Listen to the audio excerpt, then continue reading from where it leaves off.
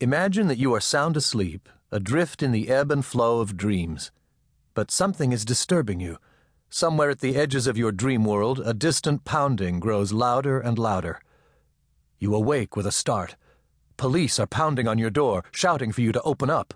It is 4 o'clock in the morning. They burst into the house, push you against the wall, and frisk you. Then you are handcuffed.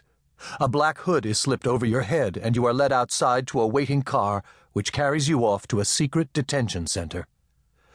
No one knows where you are being held, or why, or how to get any information about you. Confined to a cramped, dark cell, you lose all track of time. You can hear the shuffling of feet outside in the corridor, and, at times, the muffled cries of prisoners being beaten or tortured. Finally, you are taken to a windowless room where teams of interrogators are waiting to question you. You sit facing a blinding light. So far, you have not been charged with a crime or told why you have been arrested. Someone somewhere has accused you of something. But who? And what? Was it something you said? A meeting you attended? A book you borrowed? A phone call that the police overheard? You are not allowed to call a lawyer, to confront your accusers, or to see what evidence, if any, there is against you. You will have to prove your innocence alone, without knowing what the accusations are. The questioning begins. A nightmare? Secret arrests on secret evidence, secret trials, and even secret executions have always been ugly facts of life in parts of the world where people have few, if any, rights. Can it happen here? Can it happen to you?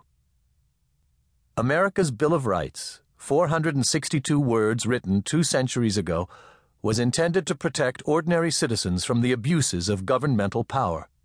Those words promise the basic civil liberties that all Americans enjoy as their birthright, and that no government, however powerful, can legally take away.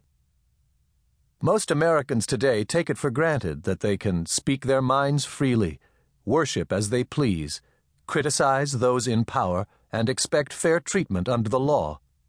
But those rights have not always been respected or enforced. The struggle to fully realize the ideals expressed in the Bill of Rights has been carried on by countless individuals who have had the courage to stand up for their rights, often at great personal risk.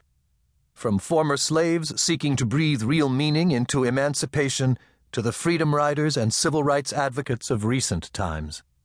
They have helped establish the living body of law that to this day keeps most of us free. Without the Bill of Rights, we might wake up in the dead of night to find that we do, in fact, live in a nightmare world.